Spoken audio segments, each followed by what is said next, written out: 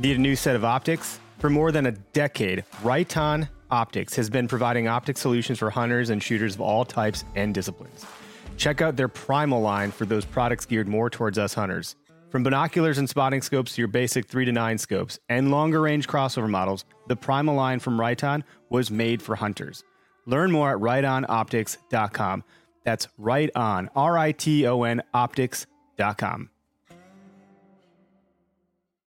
Where to Hunt podcast. It's okay. Hi, I'm Dan Small, host of Outdoor Wisconsin, and I listen to Where to Hunt. It's okay. I'm Kurt Geyer with Working Class Bow Hunter. I listen to Where to Hunt podcast, and it's decent. It's all right. Hey, this is Bud Fisher with Catching Deers, and I think the Where to Hunt podcast is all right.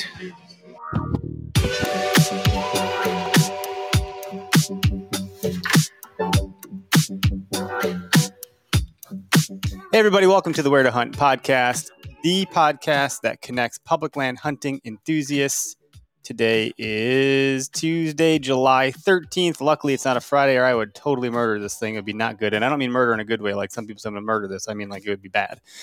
So anyway, Greg's not with us in studio today or online. He has some stuff going on that he's got to deal with. We respect his time because, he's basically a volunteer. So am I. None of us really get paid to do this. Everything goes back in. We're all about reinvesting in growing the show. So, on that vein, let's call out to our sponsors. We're coming at you from the OKS Hunter podcast studio because, I am the OKS Hunter. Greg is the other OKS Hunter.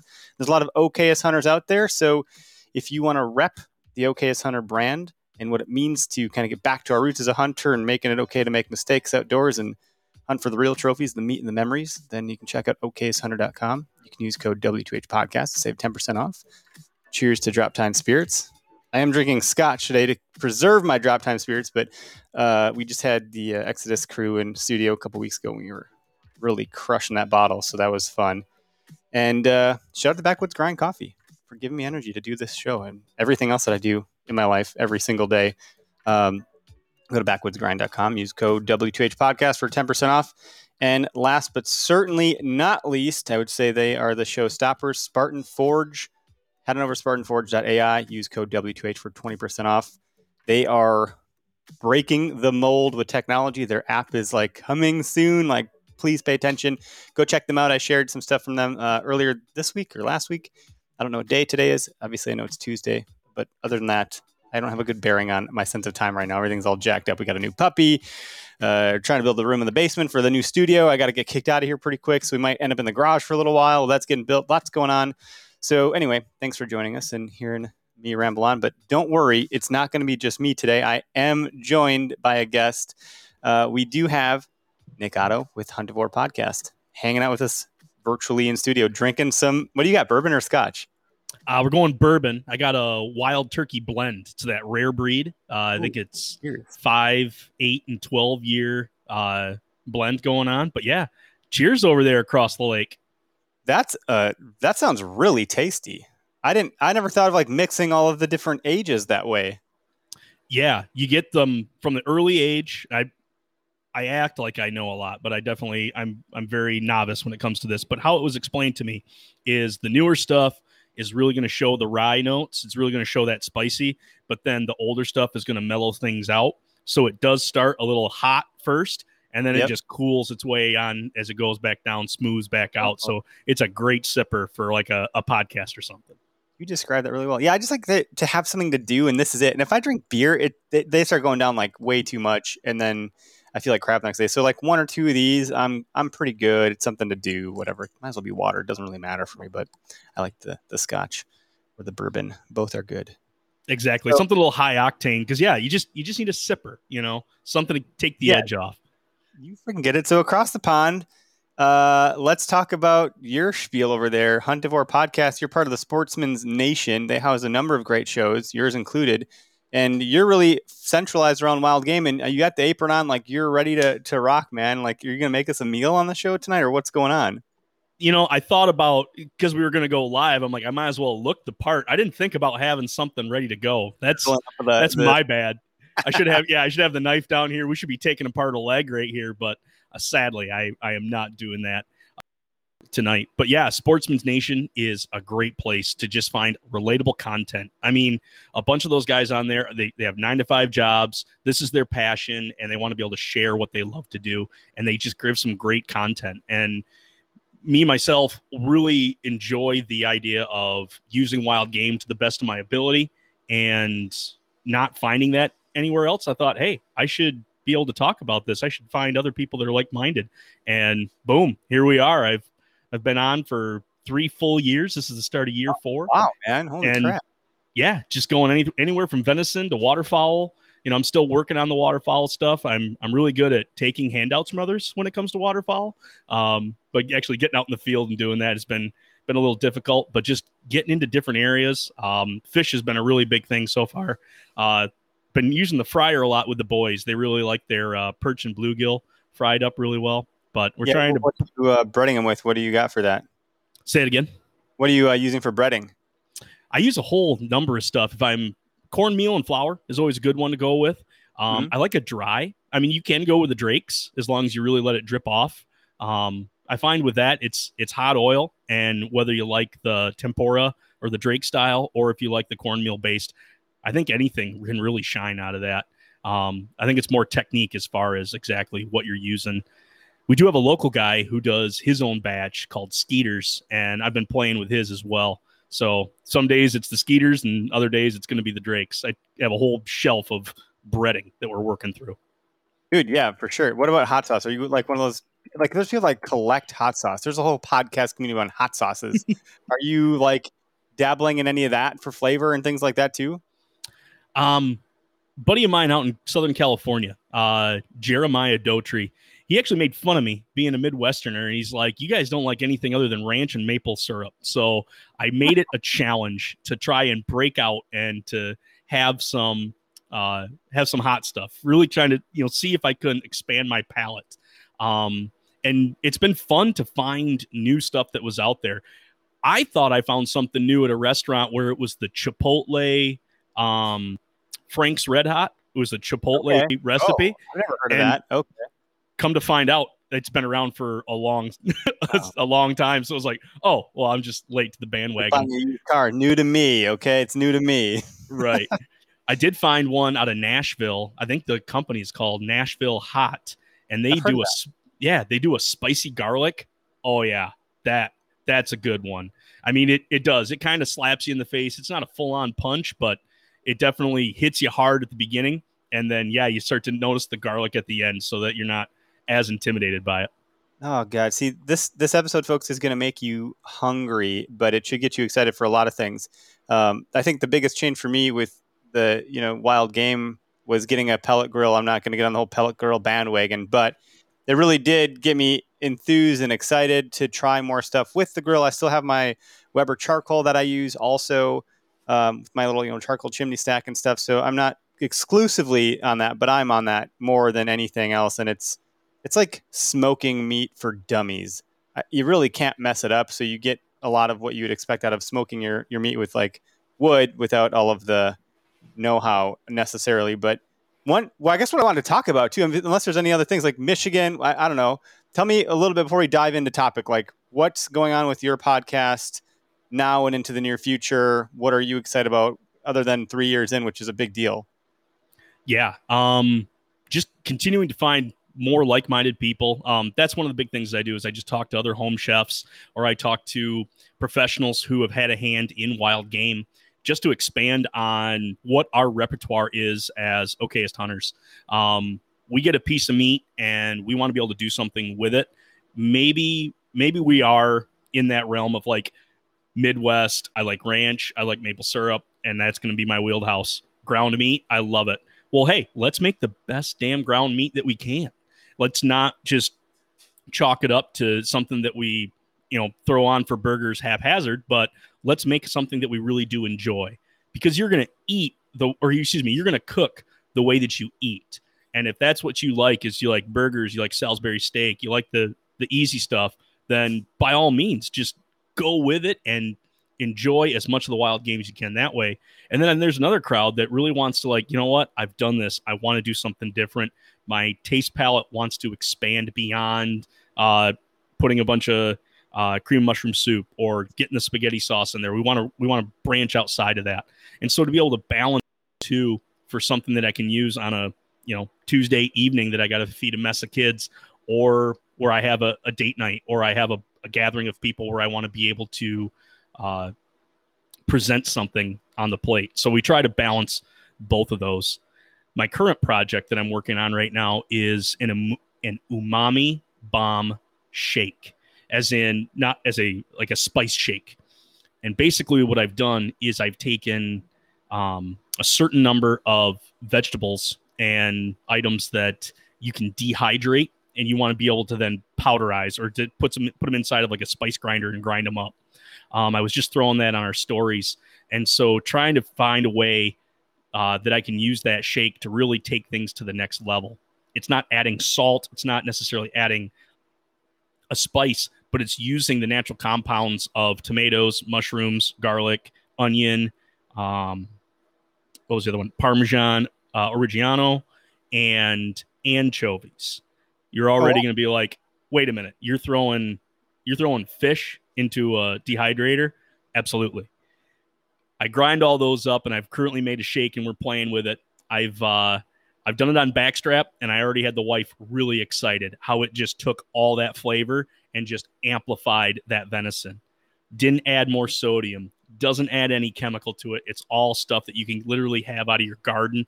You just got to take the time to dehydrate it. So dehydrating that's that complicated. Everyone's got a dehydrator in their house. It's your oven. So there's no excuses. Exactly. And if it's the convection oven where you got the fan in the back, you just keep that door open, keep the button down, and it'll run. So that's my current project right now. So I should have more to that here soon. That's really something, because I salted the shit out of some venison steaks on my cast iron. It was good. It was salty, and I was like, man, did I overdo the salt? Like, is that a thing? Can you really overdo it? I wasn't sure. I don't know. I'm learning, but we've got that really nice crusted sear on there, and I don't know how much the salt played a component in that or not. Yeah. Salt's not going to add to your crust.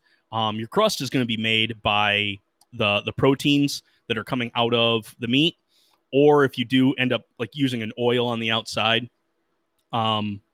Buddies of mine over there at, I'm drawing a blank, Harvesting Nature. They got a great tip on literally just brushing mayonnaise. They just brush a little like thin layer of mayonnaise on the outside of your venison. It's so lean that it doesn't have necessarily the fat that needs to come out of that in order to make that crust. But at the same time, if you add the oil gets too hot, and it's going to then take whatever seasoning you put on the outside, scald it. So then at that point, your pepper doesn't work. It's already burnt. It's gone. So what they've done is with the emulsified egg and oil that's the mayonnaise, putting a thin layer, that gets you the crust on a super lean piece of meat, say venison. So that's been a trick that I've used on all my stuff that does go on the grill, be it Veni. Is it literally I just bring out a little jar of it and just ladle on or just brush on a little silicone brush. And that just gives me the sear that I'm looking for. This is just, I'm already learning so much, and I hope anyone listening, you want to be an eternal student of all of these things. If you think you know it all, you probably shouldn't listen. And maybe you know some great things, but it's always cool to hear some other things that might spice up what you're doing. Quite literally, talk about like making a shake or the spices. There's always something to learn. I wouldn't have considered that or thought of that. So that you're adding more flavor without adding more sodium. Everything about that is awesome. What I want to do is back it up a whole bunch, all the way back into the forest or the field or the swamp or the marsh, wherever the hell you're getting this animal out of, and talk about some of the preparation and care that's to go into like gutting that animal and getting it out of the woods. And that can start all the way into your shot placement. So you're not getting a gut shot. So how much does some of the field care translate to the quality and flavor of the meat that you're getting once you get it to the point where you're getting it clean and ready to put on the grill or the stove or whatever? Oh, immense. when you talk about high quality protein that comes out of your grocery store, or even you go to the butcher shop and get domestic meat, there is so much more care put into how that animal is put down. It is by no means a haphazard process. You're bringing it sometimes with a steer, you're bringing in a 1,200 to 1,500 pound animal that you now need it to basically expire. You need it to die as quick as possible, and to prevent injury internally to itself or others that are trying to do this process. And so there's a whole process that goes into being able to put that animal down safely, but at the same time renders out the best quality meat possible. And it's all on timing. As soon as that animal's hit, it is bled, it is hung, quartered, and hung to the age at that point. So now here we are as hunters. We don't have a controlled space. Mm-hmm. We don't have necessarily the absolute best conditions. And so a lot of times it is one of those like hope and pray that that's going to be good. A gut shot can do a number on quality, especially when it comes to your tenderloins on the inside. At the same time, how quickly you recover that animal is also going to play a really big key. Basically, when it comes to field care, it's trying to make the best of what you've been given. If there's people that are listening that know the game euchre, and when you're handed all 9s and 10s and you got a farmer's hand, you got to figure out how to be the best partner you can with what you got. This is exactly what that is. Sometimes you are given both bowers and you got both lungs and put that thing down. Other times, man, you have an overnight that you got to then find this animal, and it's just something you got to figure out and how to basically get the best out of your situation at that point. But being able to be on top of that animal, get that animal opened up, get everything out, and start cooling it, that is going to be the absolute best thing that you can do. Dragging it around, showing your buddies in the back of the truck, I do not suggest that. I know I've already told a couple of my buddies here at home, like they come pulling up the driveway with their deer, and I'm like, do you want it in my fridge, or do we need to get it to your fridge right now? Because something's got to happen. It's warm out. We can't be driving around. That's a good point. The buck that I got was November 4th. I was sweating my ass off, and it was a warm day, and I was probably sweating my ass off because I just dragged this thing out of a freaking field, but I stopped at a gas station. The first one I came across, ran in, bloody hands and all, looked like a fucking murder scene. People probably looking at me like, what the hell is this guy doing on election day, running around like this? And I grabbed a couple bags of ice and I stuffed it in that cavity, because I knew it was going to sit overnight, because I wasn't going to do anything with that animal myself. It was a weeknight. I had to go to work the next day. Luckily it was pandemic times still, and work from home was in effect. And I was like, I'm going to make a trip to the butcher in the morning before I clock in. So, y'all are going to have to deal with that. So I did, but it was a hike. I took it to a place that was like an hour away from me, because it's a one-stop shop for taxidermy and meat processing. So I didn't want to take it here and then take it there and ride around all this stuff. So I think that was the right move to get some ice in there right away, and that certainly helped. But then at night it cooled down a little bit. But ideally, when I think about gun hunting here in Wisconsin and Michigan, it's cold usually. You might have a one freak heat wave season, the week before Thanksgiving is when it opens up for us for gun. But by and large, it's been pretty damn cold. So you shoot that thing and it's freezing up pretty quick. Obviously, you still want to get it open and cool off, but usually, as long as you get somewhere to hang that thing upside down, you're in pretty good shape. But Absolutely. Those gut cuts, if you cut a gut you cut a gut while you're gutting it, I don't know. It just seems like you're really ruining that meat. And I'm not that great at gutting deer, as we all might guess. And it takes practice. My upbringing, my practice was in the domestic world. I was opening up turkeys from probably 12, 13 years old. I got to eviscerate a few times, and so being able to then to nip the skin and get your hands in around the intestines and the gullet, and being able to pull all that out. It takes practice. The first, I still, even to this day, if I'm on the line, I break some of that, and it makes a big mess. And the first thing I got to do is clean that thing out, or just, hose it down, get that stuff off the meat, off the skin as quick as possible. And that applies the same thing to a deer. You put one down and you slip the knife, and, yeah, either the arrow or the gun or whatever blows up the inside of that, and you open it up and you got stomach contacts everywhere. You've already lost trying to save the liver. You've already lost trying to save a lot of those, like the caul fat, if you were going to go after that. At that point, it's really like salvage everything else. Immediately pull all that out, get the anus out, and hose that thing out of the inside. I know there's a lot of people. There's a crowd out there that says, like, don't get any water on the inside. I would say it's all right to get a hose and just flush the whole inside cavity of that. Make sure you let that drain out, and having air flow into it help lower that temperature as well. Moving air is a good thing. Stagnant air, not so much. So in the case of you, where you're throwing it in your garage, you've pulled it out, you got 2 bags of ice in there, I'd say just turn a fan on it, and that would be the only change that I would do. There was a gentleman who was a taxidermist told me about how sticking bags of ice, if you let those just sit in there and let that fluid or let that water pool up, so you got a couple days where that bag is going to be in there, that can leach its way into the neck and swell the neck of the hide. And so taxidermists will tell you, don't do the bag of ice in there, because you're going to stretch that skin out, and it's not going to work well on any mount that you're trying to do. If you're doing a shoulder mount, that could mess with it. But at the same time, that's funny. Oh man, see, these are things that, it's good to learn to know. And there's some seasoned folks that they know this stuff. We have a pretty wide spectrum of folks that listen. We have people that are brand new, mediocre, okayist. We have some folks that listen because we run a couple other segments and things like that are way on the other end of the spectrum, where they're killing mature bucks and they know what the hell they're doing. We have woodsmen that listen, that know what they're doing. So, everyone comes all shapes and sizes. It's always good to learn more things. Like, that's not something I would have thought of. And by the way, I almost never think of the taxidermy, because I almost never have anything that's worth mounting. That's a whole different ball game of consideration if you're trying to do that. But on the meat side of things, adding the fan is a good tip. If I didn't think of that. I didn't do that. Obviously, the meat turned out fine, but could it have been better? Because my wife is not someone that is a big fan of venison. So when I do it, it's got to be done good, or she's throwing her nose up in the air and being like, no. And right now she's pregnant, so like she has no interest in venison at all, which is sad, because I'm like in this really exploratory phase of trying to improve. And I'm like, this is like the best one I've made. What do you mean you don't want to like try it at least? It's so good. You don't even understand. It's like 10 times better than 2 years ago.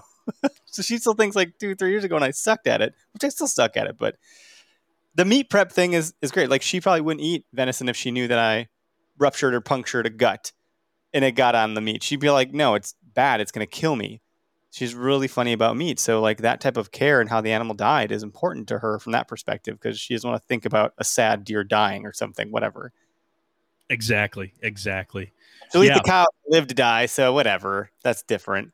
I guess. I don't know why it's different for me, because I'm like, that's sad. It lived its whole life to just sit there and die. Come on. They do have, I look at the birds on our farm too. It's like they do exactly whatever they wanted to do. Like, man, I'm hungry. Oh, look, there's food right over there. Oh, I'm thirsty. Man, there's water right over here. Oh, there's others that are like me. I'm gonna go hang out with them. And they're just given everything that they want. And I think cattle is kind of the same way. They're out in their pasture and they get to do their thing. And then, deer, they have no boundaries. They just go wherever they want. I kind of look at it like, if somebody is going to take me out, if there is someone who's going to then, sneak up on me and pursue me the way that I pursue deer, and they finally put an arrow or a gun or whatever, they put a bullet through me, I hope they take as much care of me as I take care of the venison. That's all I ask. That's a good proposition. There's a song. I don't know what the song is. It doesn't matter necessarily, but it's a song that's out there, and there's like a line that says, "When I die, feed my bones to the wolves," or something like that. I think that's kind of this is totally off topic. Right. This just reminded me of, but it's like, that's kind of neat. Like, bones.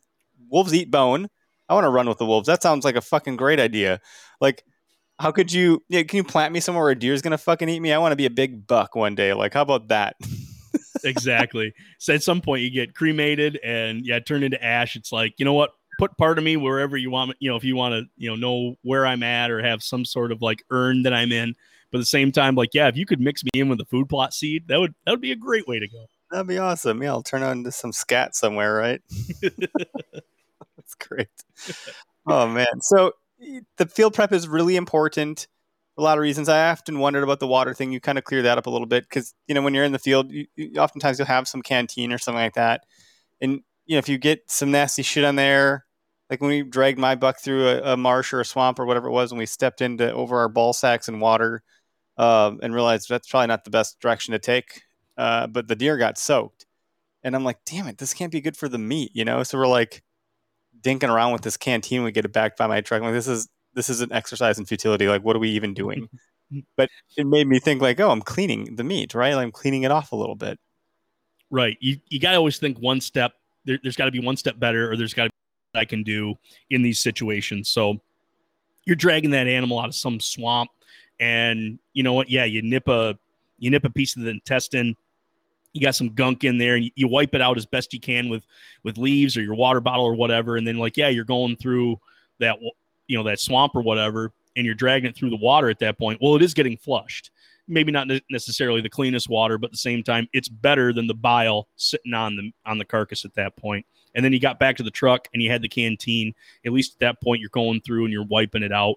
So it's always trying to improve where you're at and trying to get that to a state that, think about it with your pregnant wife. Would she be impressed with this move here? Like, granted, I am taking these steps closer and closer as I get to the truck, or I get to the place where I can have a hose and some water from the house to be able to wash it out with.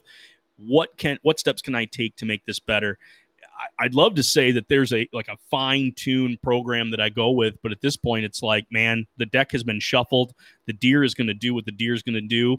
It's probably going to, you let that arrow go or you shoot the gun. There's time that deer can move and adjust and give you not the best placement. So you just got to be able to roll with the punches. And having your stuff with you, having the ability to have your gut knife. I love a curved blade. The gut hooks are great. The shape of it. I'm not very good with actually the hook on the back. I don't do well with that either. I need just a regular knife and I use my finger. You know what I mean? Like I just get in there. Yeah, and I love the curl style because at that point when I do get that in, I have the curve of the blade that does a whole heck of a lot work than anything that's pointed or straight, and being able to then open that thing up, get everything out, get it cool, that's probably the best thing. I got Levi here. He's already saying getting that meat cool is especially important. You bet. Yep. It's going to be hot. It's going to be whatever conditions you got. You got to be able to get that cool. So the steps that you took with that buck, hey, you did exactly what you needed to do to get that to your processor in a quality state. And like with you, if you're taking it to a processor, this is the time that you should be getting a hold of who's going to cut up your deer. I would not put it past butchers and stuff to kind of already be putting their crews together for fall that's coming up. They're already kind of making some phone calls. You need to be one of those phone calls in saying, hey, come November, what are some things that you want from me? Because they're slow right now. I shouldn't say they're slow. This is barbecue season. So they're selling a bunch of meat, but just to be putting thoughts into their mind even.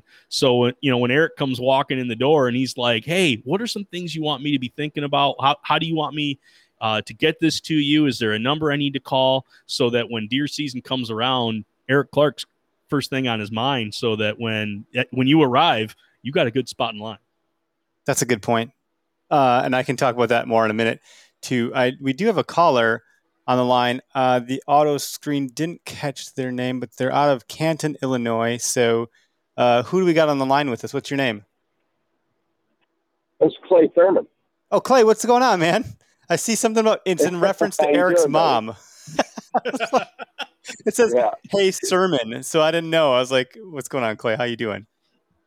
I'm doing great. This is very interesting to me. So I tuned into the first half, and I apologize if you had maybe already covered this, but I didn't grow up hunting in hot weather, right? And obviously I do now. I'm big into the mule deer side of it. So I've got, I guess this is the callers for questions, right? I can ask questions. Mm-hmm. Yep, I'm drinking. Right. You ask. So how long, in your professional opinion, do you think that I have from expiration of the animal until it's just been too long. And I'm not talking about having to give one time. I'm talking about watching it expire, and now we have to get the animal, get the insides out of the animal, and then possibly go back a mile for a four-wheeler, or try and find some other means of getting the animal out of a large canyon or whatnot. Man, Clay, did you ever watch the show 24, where the whole show is encompassed in 24 hours and the clock is in the corner ticking? Like, I feel that after the shot, that happens to the guys that are out west in the hot. Like, I feel like there's, in their mind, they already feel the heat. They feel the warmth. Tink. Exactly. Emotional. And it's just tick. Yep. Hey, that's a great question. And I kind of put the 24-hour aspect. That's kind of just something I'm kind of throwing out as a ballpark, that's going to give the animal time to die, go through rigor. And then after rigor, there's just this long time where the inside can begin to bloat, and there's a lot of bacteria in there that's just going to do an awful lot of things. So in the back of your mind, if you've got that number 24 kind of going through your head, now given where you're at, where I'm at, that's going to change. That's going to be a thing. But one sure thing that you can know, that once you get up to them and you open it up and you get that out and you get them cool, your nose knows. So as soon as you take a whiff of that, if you sniff venison, then congratulations, you've got good quality meat there. If your nose catches something a little bit more pungent, then I would definitely, I don't want to say get rid of it, but then be very selective on what pieces you're going to be going. Anything that's deep by joints, especially, I'm thinking of those hams. Those hams are going to be hot, and you might be losing some meat there if it goes past that 24-hour period. Certainly the tenderloins on the inside, they're going to be good and spoiled by the time that gut is just sitting there roasting. But I would put that 24-hour mark. But at the same time, if you can get on top of that animal quickly, that's the best way to do it. You watch it expire. You got a couple hours that you can go back, get the four-wheeler, find a good way down into that canyon. It's not like an emergency at this point, but it's definitely of concern that you want to be able to get down there. So I would approach it with, let's not drive around with that buck in the back, or let's not HFU. go to work and then come back. Hurry the fuck up. Is that like in simple terms? Yeah. Just, I've only had a half a glass so far, guys. Come on. I like to swear. I got to let a couple loose. So as a general rule, I've had some bad luck a few times, but a lot of the time when you're mule deer hunting, if you make a really good shot, you're going to see the deer expire or be on them within 20 minutes, right? If you double lung run, you pretty much watch them. So I would say that I'm not necessarily backcountry, but I think that I could get one gutted and into a into a cooler within 5 hours. So if you're talking 24, you seem to be saying that, hey, 5 hours is plenty in 90 to 100 degree heat. That's plenty quick enough in your mind? Because I always feel like I'm way behind the curve if it takes me 4 hours to get to a cooler. When you're getting to that 100 degree mark, I would bring that back maybe to 12, but at the same 5, like that animal still has to expire. You've got plenty, that is plenty of time to be able to get to that animal. I would say bravo on that, given the conditions and you getting on top of it with you being urgently getting to it. And yeah, having cooler and ice available, even in the field. I know guys like to drag them out to a spot. And even I've done it before where I'll bring it back to the house with gut in it, just because I can get lights. I can, clean out the garage or, move stuff alongside the garage, hang it up and have a little bit easier process. But again, that's all on situation. When it comes down to like what you're saying, super hot and, this animal's now sitting here and it's beginning to bloat within a couple hours. 5, I think, is good. to be able to get that into a cooler and to start chilling that down.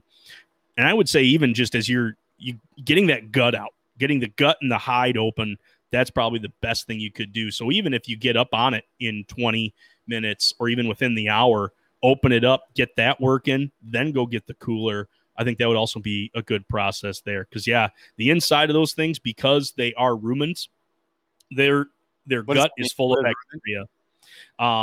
Ruminants are animal like cattle or goats and sheep. Okay. When they eat, they've got several chambers in their stomachs.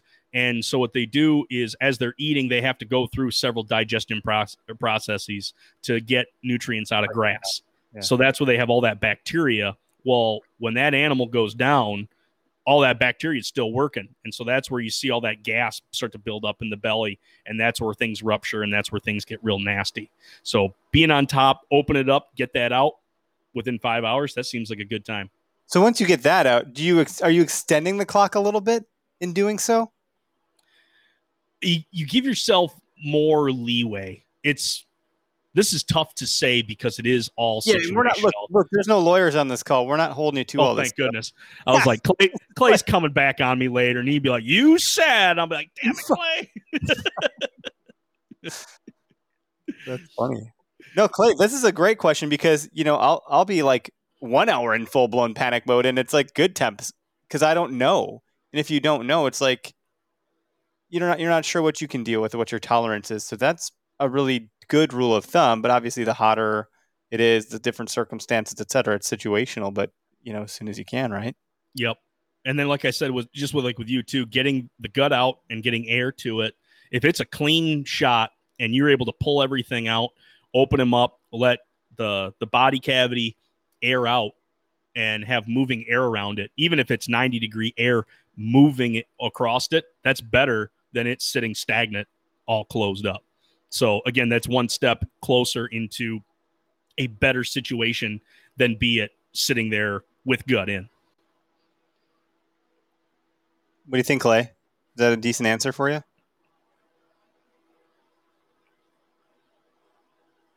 I think you're still with us. Oh, let's see. Hold on. He dropped off. Here he is.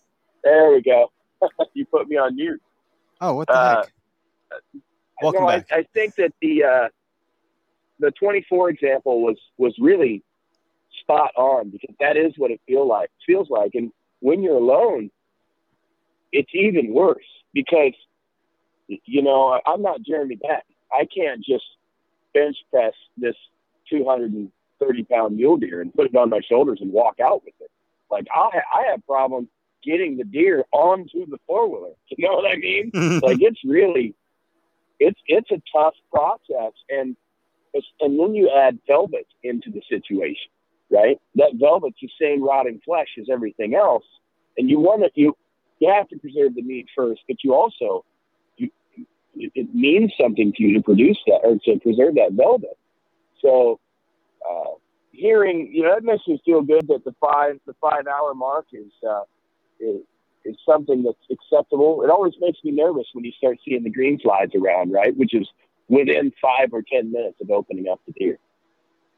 So, yeah, once you get, like you said, open that up within as quick as you can, and that's going to be the best thing. And yeah, like going back to it, your nose knows if you open that thing up and it don't smell right, it's like I wouldn't spend a lot of time here, or like I would take a quick further analysis.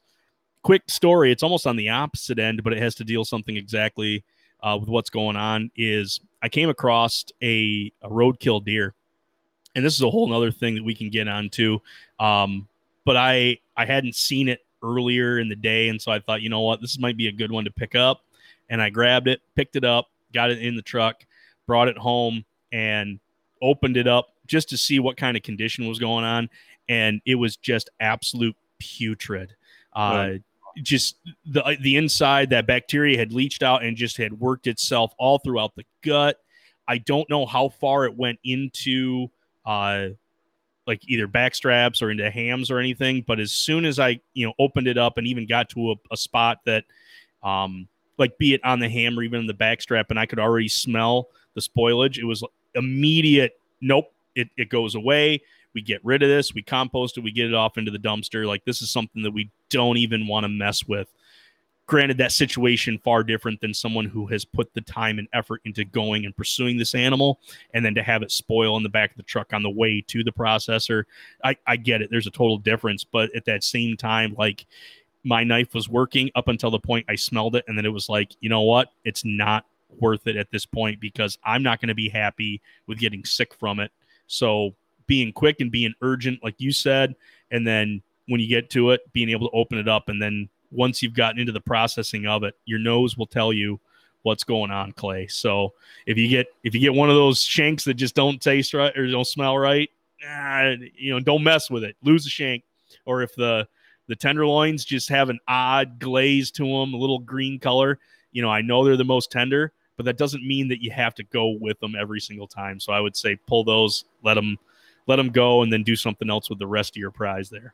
Mom deserves the best, and there's no better place to shop for Mother's Day than Whole Foods Market. They're your destination for unbeatable savings, from premium gifts to show-stopping flowers and irresistible desserts. Start by saving 33% with Prime on all body care and candles. Then get a 15-stem bunch of tulips for just $9.99 each with Prime. Round out Mom's menu with festive rosé, irresistible berry chantilly cake, and more special treats. Come celebrate Mother's Day at Whole Foods Market. Let's talk about a situation, if you don't mind, Eric. No, go ahead. I got no one in line after you. So, situation. If you remember, I don't know if you ever watched that Dropped, that Project We Don't Kill Anything or whatever it's called. The first year when they just absolutely killed everything, and they had all of their meat in the open air, and it was pretty awesome. They were using some sort of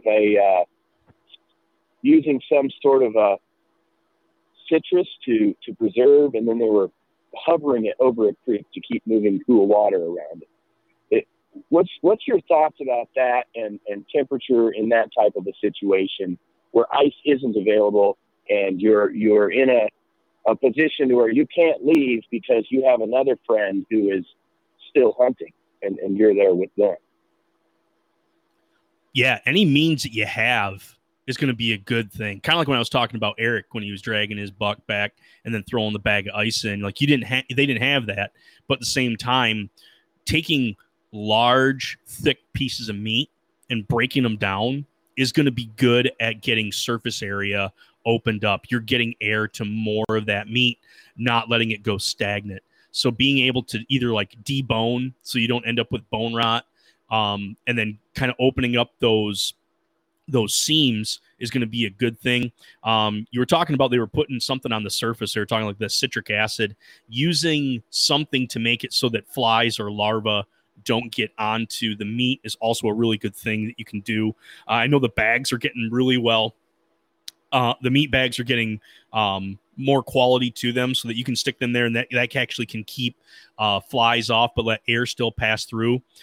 Giving them a quick dunk or a couple minute dunk into a moving creek is an absolute bang up idea, with the idea that you are going to let that meat air dry, or at least, you're going to cook it. You're not going to eat it raw.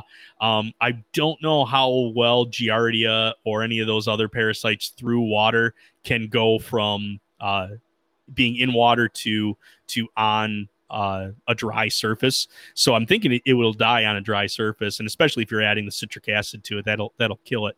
But man, that's cold water there that's moving. That's a great resource that they could have used. Put that in there, just give it a couple minutes in there, let that take the body heat out of it, pull it up, let it hang, let air move past it, finding shade. Those are all really good things, like you said, they were doing on that show. So I would say if you saw something on there that you could use, I would say go with it. But the best thing to do is refrigeration if you have it available. Cool. Thanks, man. It's a very difficult part of the hunt. It's as soon as you let the arrow go at 90 degrees, you instantly start, just like you said, that clock starts ticking in the back of your mind. Clock starts ticking for me in that first mosquito bite at 90 degrees.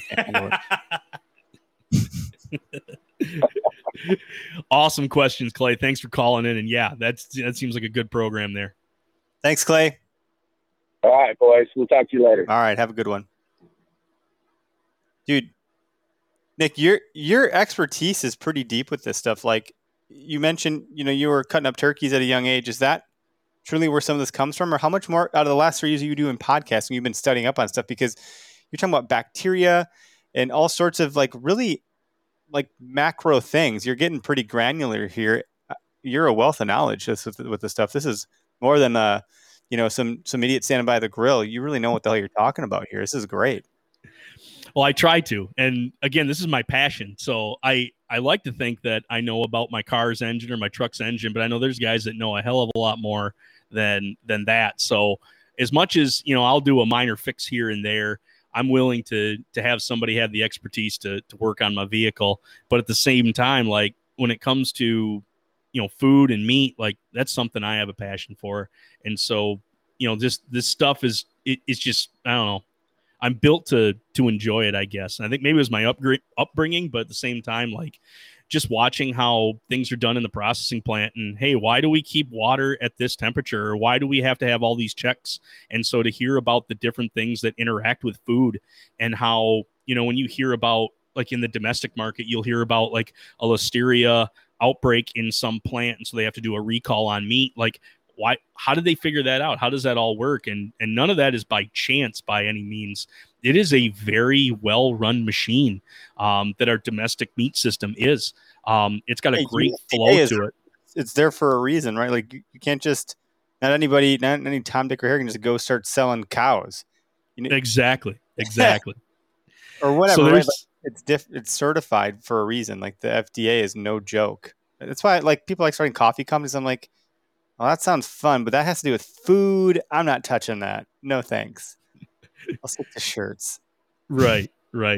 So, yeah, it's one of those things like, it's fun to know this stuff and it's fun to get into it. And every day that I come up with a new scenario, Clay's throwing stuff at me and it's like, I've heard of the citric acid stuff, but maybe I need to look more into that. And what other tricks can I find for that, either field care or even from field to belly, how we're going to work on that. But, just being really enthralled with that and how can I use that better? And that's where I'm at. And so I'm definitely, I'm a teacher by trade. So like our whole thing with teaching is that if you find somebody who's got a great answer, you steal that and then you use that on your students. And that's exactly what I'm doing. So I find someone who's got a great idea or have a great program. Hell yeah, I'm stealing it, but I'm going to share it with others. Yeah, that's great. And you can always give credit, right? That's in the academia world, like you have to give credit. That's what a bibliography is for, Exactly. Right shit. But it makes sense. You want to share more knowledge with people. That's the wealth, that's awesome. So I don't know, like what's your favorite recipe right now? Like what are you in love with over the dog day? We're coming into the dog days of summer here, not too much longer. We're middle of July. What are you cooking from last season? I still have a wealth of I got 2 roadkill deer this past year that were really good, and so I got full hams off of both those and the back straps. So I've been really living high on the hog, or high on the buck, I guess I should say. On the buck. I've got lots of Benny at my disposal. But I was really getting interested in some of the Middle Eastern cuisine, mainly kind of like into using a yogurt-based marinade. And so I made a recipe last year that didn't use the yogurt marinade, but Greek yogurt. I think you can use a Greek yogurt. It was just going to be a straight like. Reminds me of like a gyro or something where that's like the cucumber. Exactly. That's where I'm going is getting into some of the gyros there. I didn't go with the vertical spit that rotates and they have the big bit of meat where they've stacked it all up and they have the sideways burner. I didn't go into that, but doing like a shish kebab was probably the best avenue for that, and be able to stack the meat up on a stick and then either go to a grill or go to charcoal or wherever you want to go with that. But then, making your own tzatziki sauce, being able to then take that same yogurt, add some lemon to it, the cucumber, whip that up into an emulsification. And what is emulsification? I'm asking questions I'm an idiot, so I don't want to assume that I know these things I don't, so I want to learn. All right. So for idiot standards, emulsification is really, really mixed to the point where the citrus is going to be infused into the oil. So it's not going to separate. Think of peanut butter, oil, and peanuts. You've blended them together. You've made an emulsification. They're mixed. And then to the point where they're not going to just separate immediately. Now, you leave a thing of peanut butter out on the counter for weeks, and it's going to separate. That's the emulsification going away. What's the other word I'm thinking of here? Homogeneous? Yes. Is that the same? That would be, yes. A homogeneous mixture would be an emulsification. So much cooler. Stick with that. Now, if there's a biology teacher out there that can tell us that we're wrong, please do, and then give us the correct answer. No, okay. And I'll interrupt because I'm so good at that. It's like a talent, and you're a podcaster, so you understand. But Levi asked a question. He said, have you ever tried pronghorn? I have not. It's on the list. I know that they're not too far off. I know we can get it over into like Nebraska. Are they in Illinois? Are they on that leading edge of Illinois? I don't know. I know Levi's in Wyoming. Well, he definitely has them then. Yeah, Levi, are you trying to like offer some pronghorn? Because Levi, I'm totally in. Ask. From what I've heard, pronghorn offers its own characteristics and its own bit of like criteria trying to get it in out of the field. Definitely super hot, definitely flat. You want to be able to ride it with a cooler in the truck to be able to get that animal. But as far as what I know, you could do pretty much anything you can with a whitetail deer and a pronghorn and get very similar product. Now, they are raised halfway across the country. They're going to eat different things. You're going to have different things that pop out, whether it be, in a swampy Michigan buck, you're going to get a little bit of more of the spruce or the juniper, but at the same time in some pronghorn, you're going to get a lot more sage brought out in that. So it's one of those things that you can do kind of the same thing back and forth. Unfortunately, I've not had a shot at a pronghorn yet. Sounds like Levi said if he gets one, he'll send some. So put us both on your list, Levi. Yes, I love it, Levi. That would be a really great package receiving mail, better than my drop time package that shows up every now and again. This is an interesting topic, though. Speaking of the fact that like those things are all out in Wyoming or Nebraska, wherever we're talking about, it'd be interesting for you to do an episode of what someone does in Florida with a whitetail versus what they do in northern Minnesota with a whitetail, because the culture of eating is different. The recipes would be different. It'd be fun to do a northwest, southeast of the same breed of animal, but different recipes based on eating culture and food and things of that nature. Like, absolutely different in the south than they do in the northeast or whatever. That'd be kind of fun. Yeah. I've talked to a couple gentlemen out of Louisiana. You want to talk about guys who can talk down there in Louisiana. These guys will totally take your ear off. They'll keep you on the line for hours. One of their big preparations is pit boss master or something like that. You're getting an earful, right? Exactly. But when you've got, they show up with the cooler and they put the meat right on top of the ice and they'll leave it there for several days at a point to almost where they're like rinsing out the meat. So they're going with a wet method versus the drying out method. I think they do kind of separate at that point, but at the same time, they really like to then get as much of the blood out of that meat, almost really bleaching out the outside of it where we, I don't know, I'm accustomed to letting it hang as long as it can, given my parameters. And so when I get a real dark red, I really like that. And they're almost on the line, like, if we can make this a little more blonde, if we can get more of that blood out, at least that's how the couple guys I've talked to down in Louisiana have approached that. They want nothing to do with the blood. They want nothing to do with the dark. Whereas, I hang mine and I start to see it getting darker. I'm like, oh man, that just means richer flavor at that point. Interesting. See, that's the kind of stuff that I find like culturally is fascinating. We had my wife's close friend. She was part of the Peace Corps. She was in Panama. She ended up marrying a Panaman, I think is actually the correct term. he's here in the States now, and he cooked a meal for us. And I think it's more like, I would say, Mexican food almost, but he sliced these steaks super thin. I don't know if you call that a skirt steak or something. I don't know what the terminology is, but you go to a Mexican restaurant, you get thin slices, and he used a shit ton of soy sauce and however he was mixing these up, put them on the grill. It was like really good. I was like, dude, I've never done this. This is like totally different. Wow. I was really impressed, but that's just how they're used to cooking there. And I would have thought soy sauce, Mexican, that doesn't make sense to me. Like soy sauce, I think Chinese food, but it was like really authentically Mexican and delicious and straight out of like what you would do in Panama. I was like, how fun. So I like the cultural side of eating too. If we can experience other cultures with some wild game, that's kind of fun. Oh, it is. It is. And your first bit, I am going to touch on, like, the way he was cutting it, with it being super thin, he's playing to the advantage of shortening out those muscle strands. The shorter you make them, the tender it becomes, so that when you take like a large roast that's off the back ham, say the top round, those strands are super big. But if you cut it thin, it can become super tender because those strands, you don't have enough down there to chew on. It's gonna break apart in your mouth. So when you take a cut that is, like, I would say thin on profile, but like as I lay it down there, it's like a sheet, say a skirt steak or something along the side lines of that.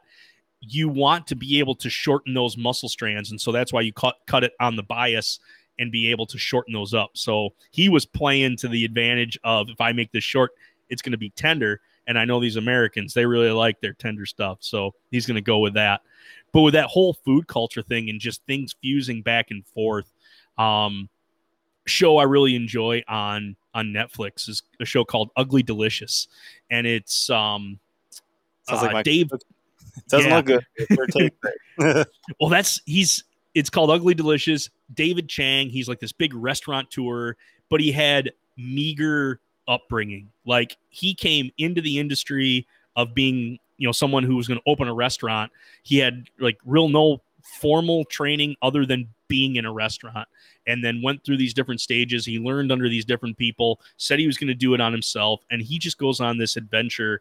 Now that he's made restaurants and done that, now he's got this show that he just shows how influences everywhere, like they don't just pop up out of no place. There is some influence that came from somewhere. So you show, like with Panama, at some point there was probably some influence from either Japan or something coming across the Pacific that introduced the soy sauce aspect, and so people then adopted it more there. It's crazy where these connections all came about. If you look at the lineage of chili, the way that we have a bowl of chili is not the same dish that came from the Canary Islands. That from the Canary Islands, basically meat and peppers, they came down into like Texas area, and they started basically the chili or the beef and peppers, and then it explored out from there. And so when it came to us up in the Midwest, we were like, all right, I like the idea of a little bit of peppers. Now I'm going to add some tomato.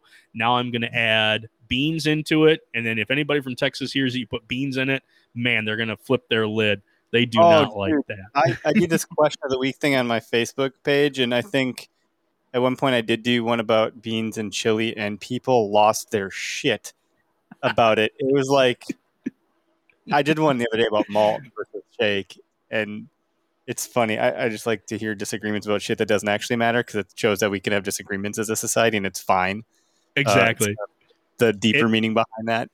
But yeah, the chili one was like highly, highly debated. It's like so subjective. Like, come on. It is funny. Like, there's a lot of majors out there that I'm pretty sure that I could get along, or I could see other people's viewpoints. But at the same time, it's like, you know what? No, the chili debate, putting beans in chili, I will die on that hill every time. That and noodles in chili, that's a whole other ball game. And then some people like throwing in like, why put rice in my chili? And everyone's like, well, who the fuck is this guy? Republicans can only agree on the fact that there should not be a third party. Like, chili fans can only agree that there should not be rice. Like, get this guy out of here. We're having a real debate. even the noodles thing. I got a couple guys up here in the UP that, they throw out, I put noodles in my chili. I'm like, no, that's goulash. You can't call it chili. You're getting into a completely different dish here at this point, bud. Oh gosh. That's good. A good venison chili and a November, like cold November day when it's rainy, or even like that's great. Stroganoff or a pot roast or a stew come off of an ice fishing trip is great. Like those are some of those like wholesome, soul warming meals that I just, a day in the woods, come back to a slow cooked meal, man, is something special. There's just something about it that it just hits you in a different way. It's not even about like the meal. It's about the whole presence, and that's when food becomes really meaningful and memorable because I can go eat Taco Bell right now and it probably tastes great, but there's no fucking meaning behind it. It's like I can play a video game, but that's not indelible. There's no memories that are going to be made playing a video game. It's going to do real shit in the world that matters. So when you're consuming food in a different environment, that's why I think food tastes better on vacation, because you're soaking up the experience differently. Like, is this food really that good, or is it because I'm on vacation? It's yes. Exactly. And going back to like we were talking about the goulash and just the memories thing, that is a dish that my mom was big in the kitchen. Like the kitchen in our household was the center. That's where you did homework. Yep. That's where we hung out. That's where everybody met for a card game or, playing a board game. Like everything was revolving around the kitchen. That was the center of our house, whether it was, amazing food or not that was coming out of it. But we had meals that she would make, and sometimes they were like just Tuesday meals she'd throw together and throw them out there, and she would try some things. By no means was she a culinary mastermind, but you could just taste the effort and love that she put into every one of her meals. And so like when we were talking about meals that bring up those memories, and with goulash specifically, she makes a great goulash. And she used turkey at this point, ground turkey, in that.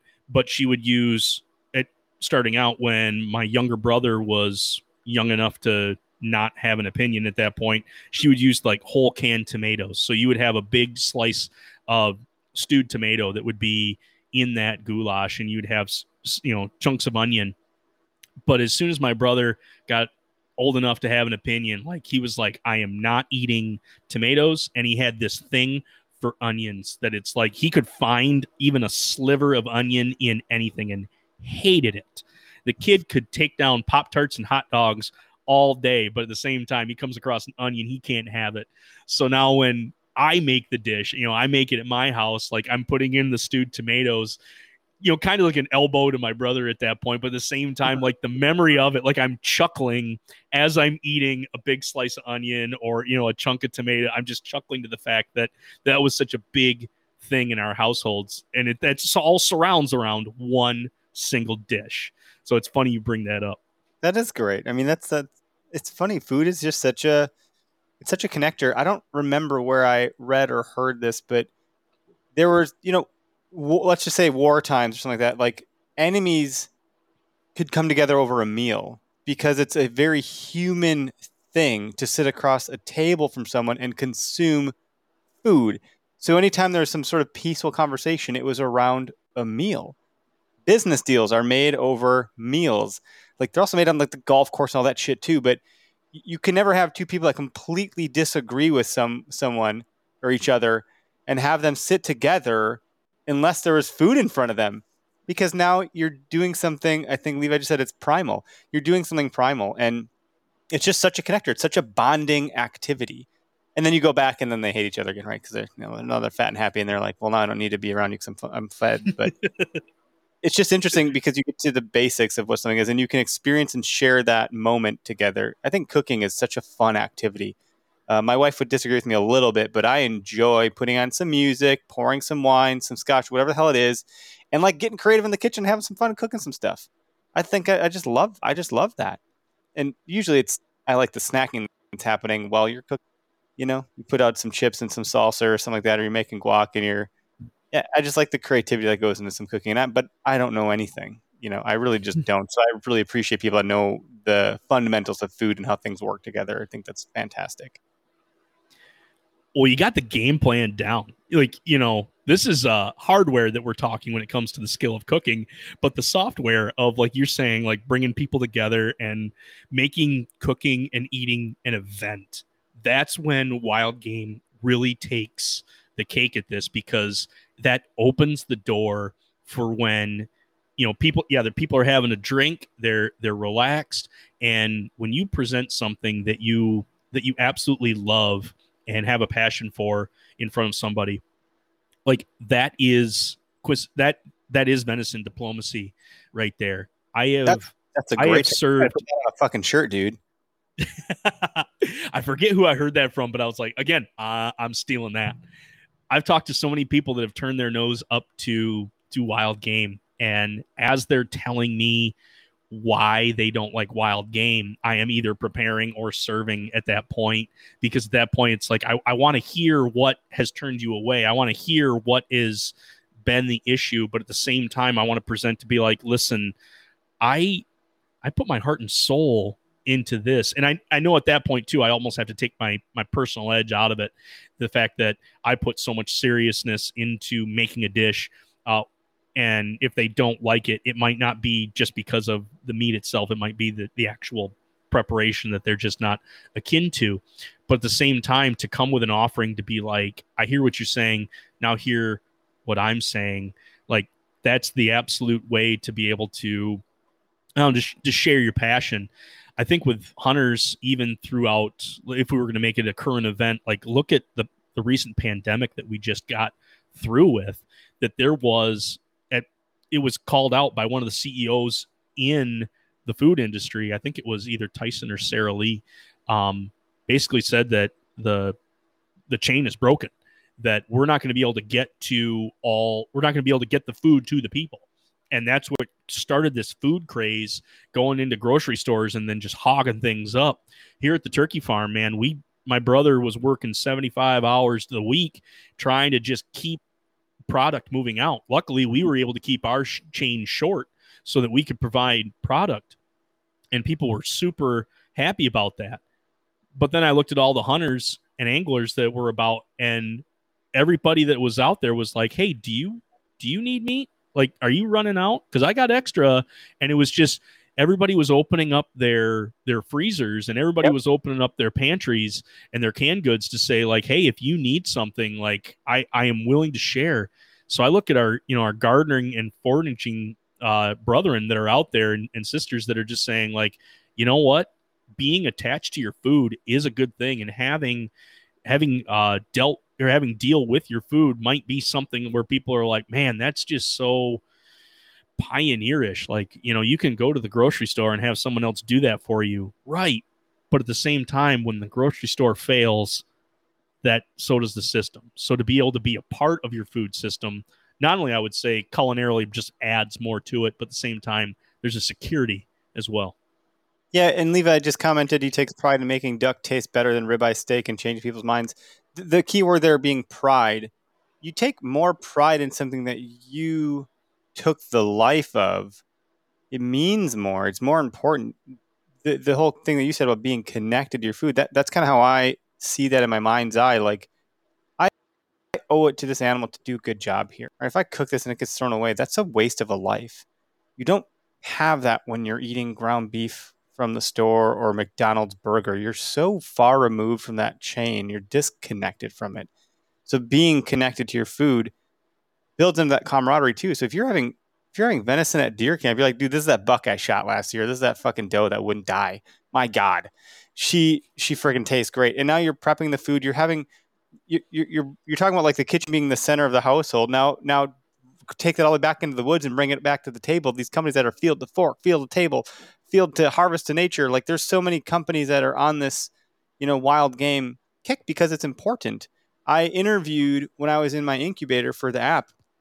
One of the things I was tasked with from some of these investors were like, dude, you need to go interview hundreds of people and figure out what the end user is doing. So I interviewed close to 100 people, and I interviewed the opposite end of the spectrum too. I talked to some like vegans. I talked to some paleo diet people. I talked to people that just eat only meat, the carnivore diet. I talked to everyday people. I talked to farming people. I talked to city people. I talked to all sorts of people. I remember talking to one guy, and he's like, I've tried vegan. I've tried keto.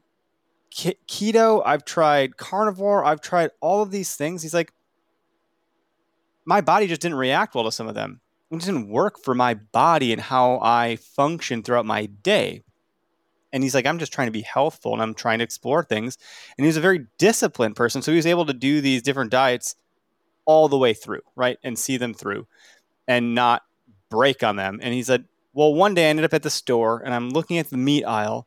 And he goes, and I asked myself, how the hell did all of this get here?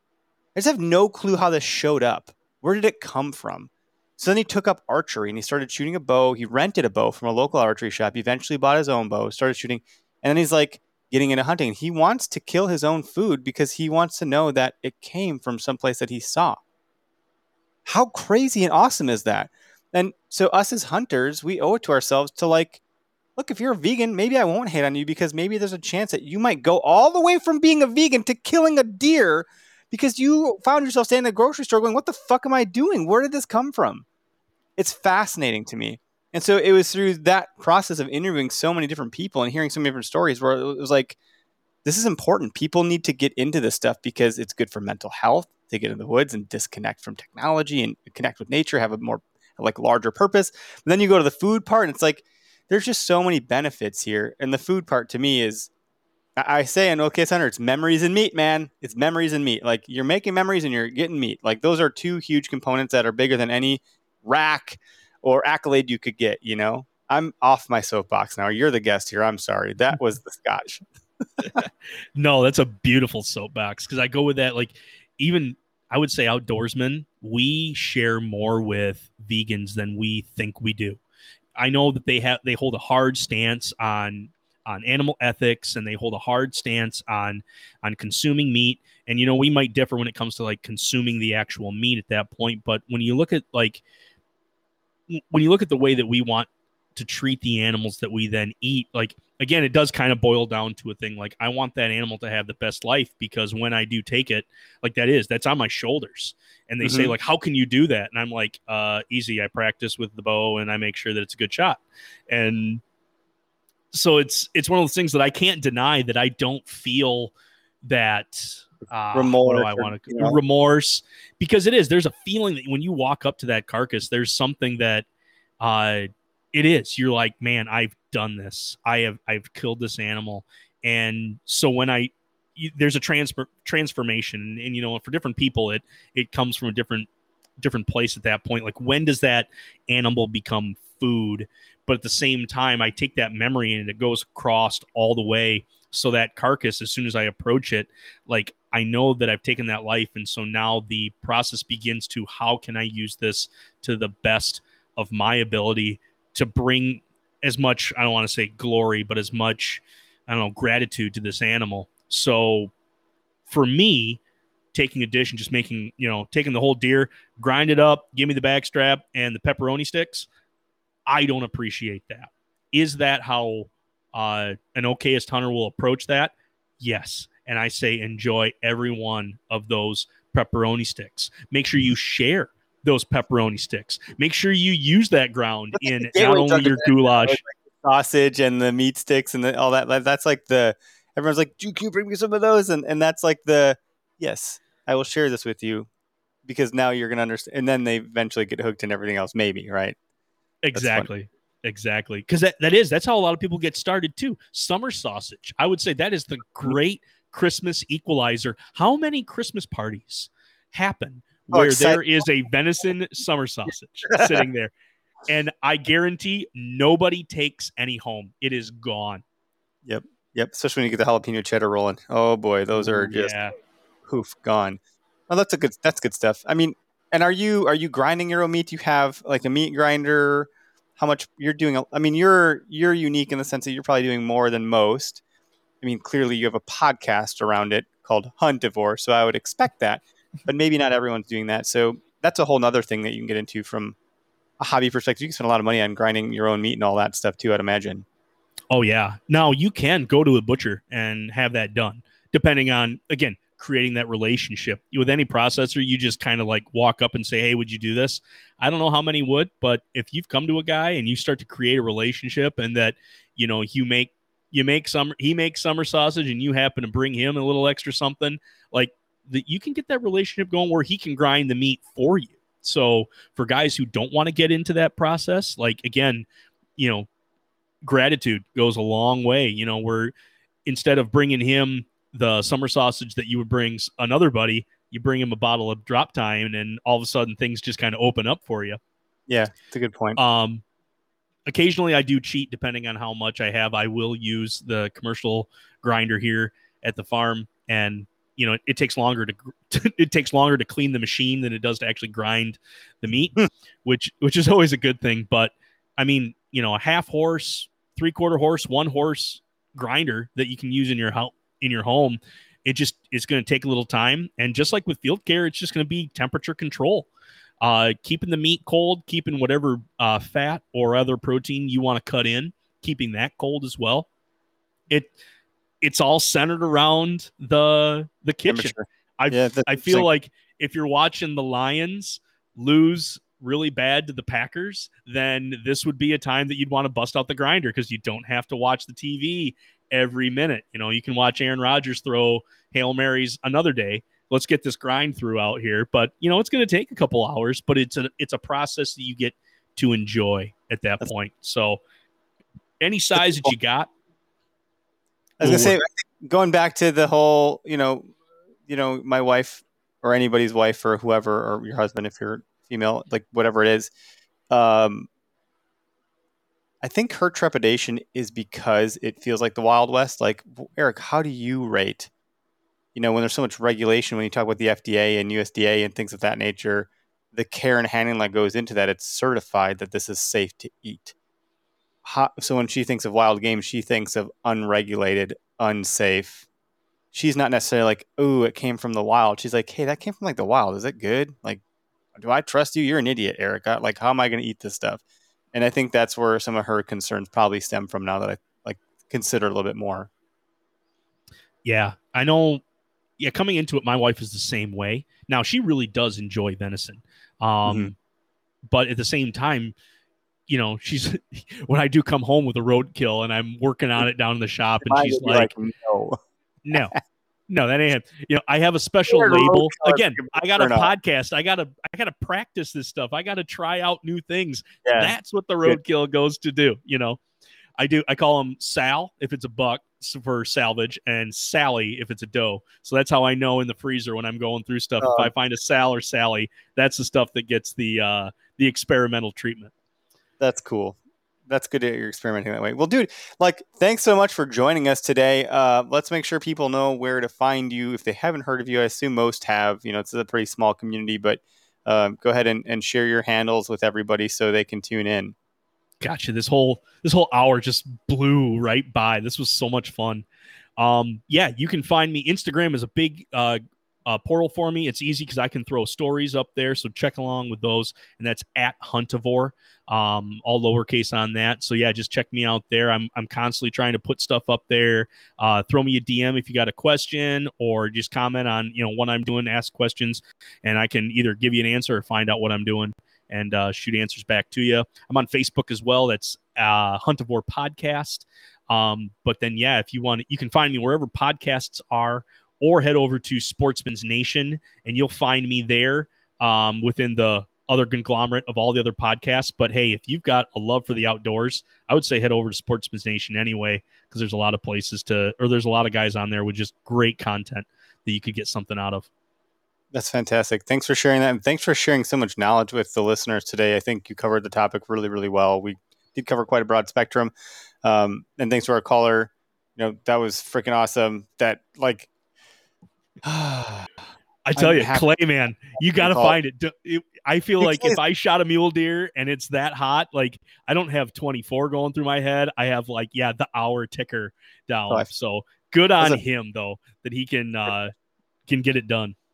He's been a guest several times. He was recently on. He tagged along with it, and like basically initiated the conversation we had with the bow hunting league, which is a super cool thing. If you haven't heard of that, if you're not part of that, like it's free to enter. There's lots of upside and prizes you can do before like August something. I think maybe August 1st. So maybe jump on that. But Okay. good dude, hardcore hunter, knows his shit. So the fact that he came in with a question that made me pretty happy.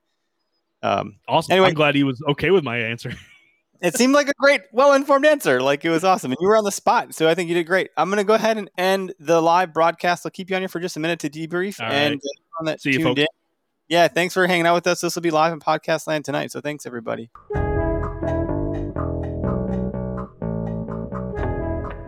What's up, everyone? Anthony Heller here with Deer Vein, and this week's tip of the week is related to summer scouting. So as we're all kind of gearing up and getting ready for season, a lot of people like to take to the fields, the soybean fields specifically, maybe some alfalfa fields, and keep an eye on the deer that are coming out and seeing what's out there. And same with trail cameras, if you're getting trail camera data as well and you're starting to see more and more bucks. The biggest thing to remember is that these are summertime patterns. So these patterns, a lot of the times, aren't even good when season opens in early October, if that's you, or in Wisconsin, it's mid-September. Even sometimes then, those patterns are not relevant anymore, because typically by that time that those soybeans turn yellow, the deer aren't using them anymore. They've changed food sources and they're moving on to something else. However, I say that to just get you thinking, like, it's great to see them, get that inventory and get that understanding of who these bucks are hanging out with and what types of groups they're in and what type of bucks are in the area and all that stuff. That's great and good information to know. But also keep in mind that those are it's unlikely that those are the spots that you'll be hunting come the beginning of season. You know, if they're in an alfalfa or in a soybean field and 100 yards away or 150 yards away back in the woods, there's a great oak flat, I'd probably jump back to that oak flat on opening weekend rather than that alfalfa field, because typically that soybean field is yellow. They aren't feeding on it anymore, and acorns have become, one of their primary food sources. So anyway, just want to throw that out there. Take it all with a grain of salt. It's still fun. It's still awesome. But just keep that in mind. All right. Hope it helps, everyone.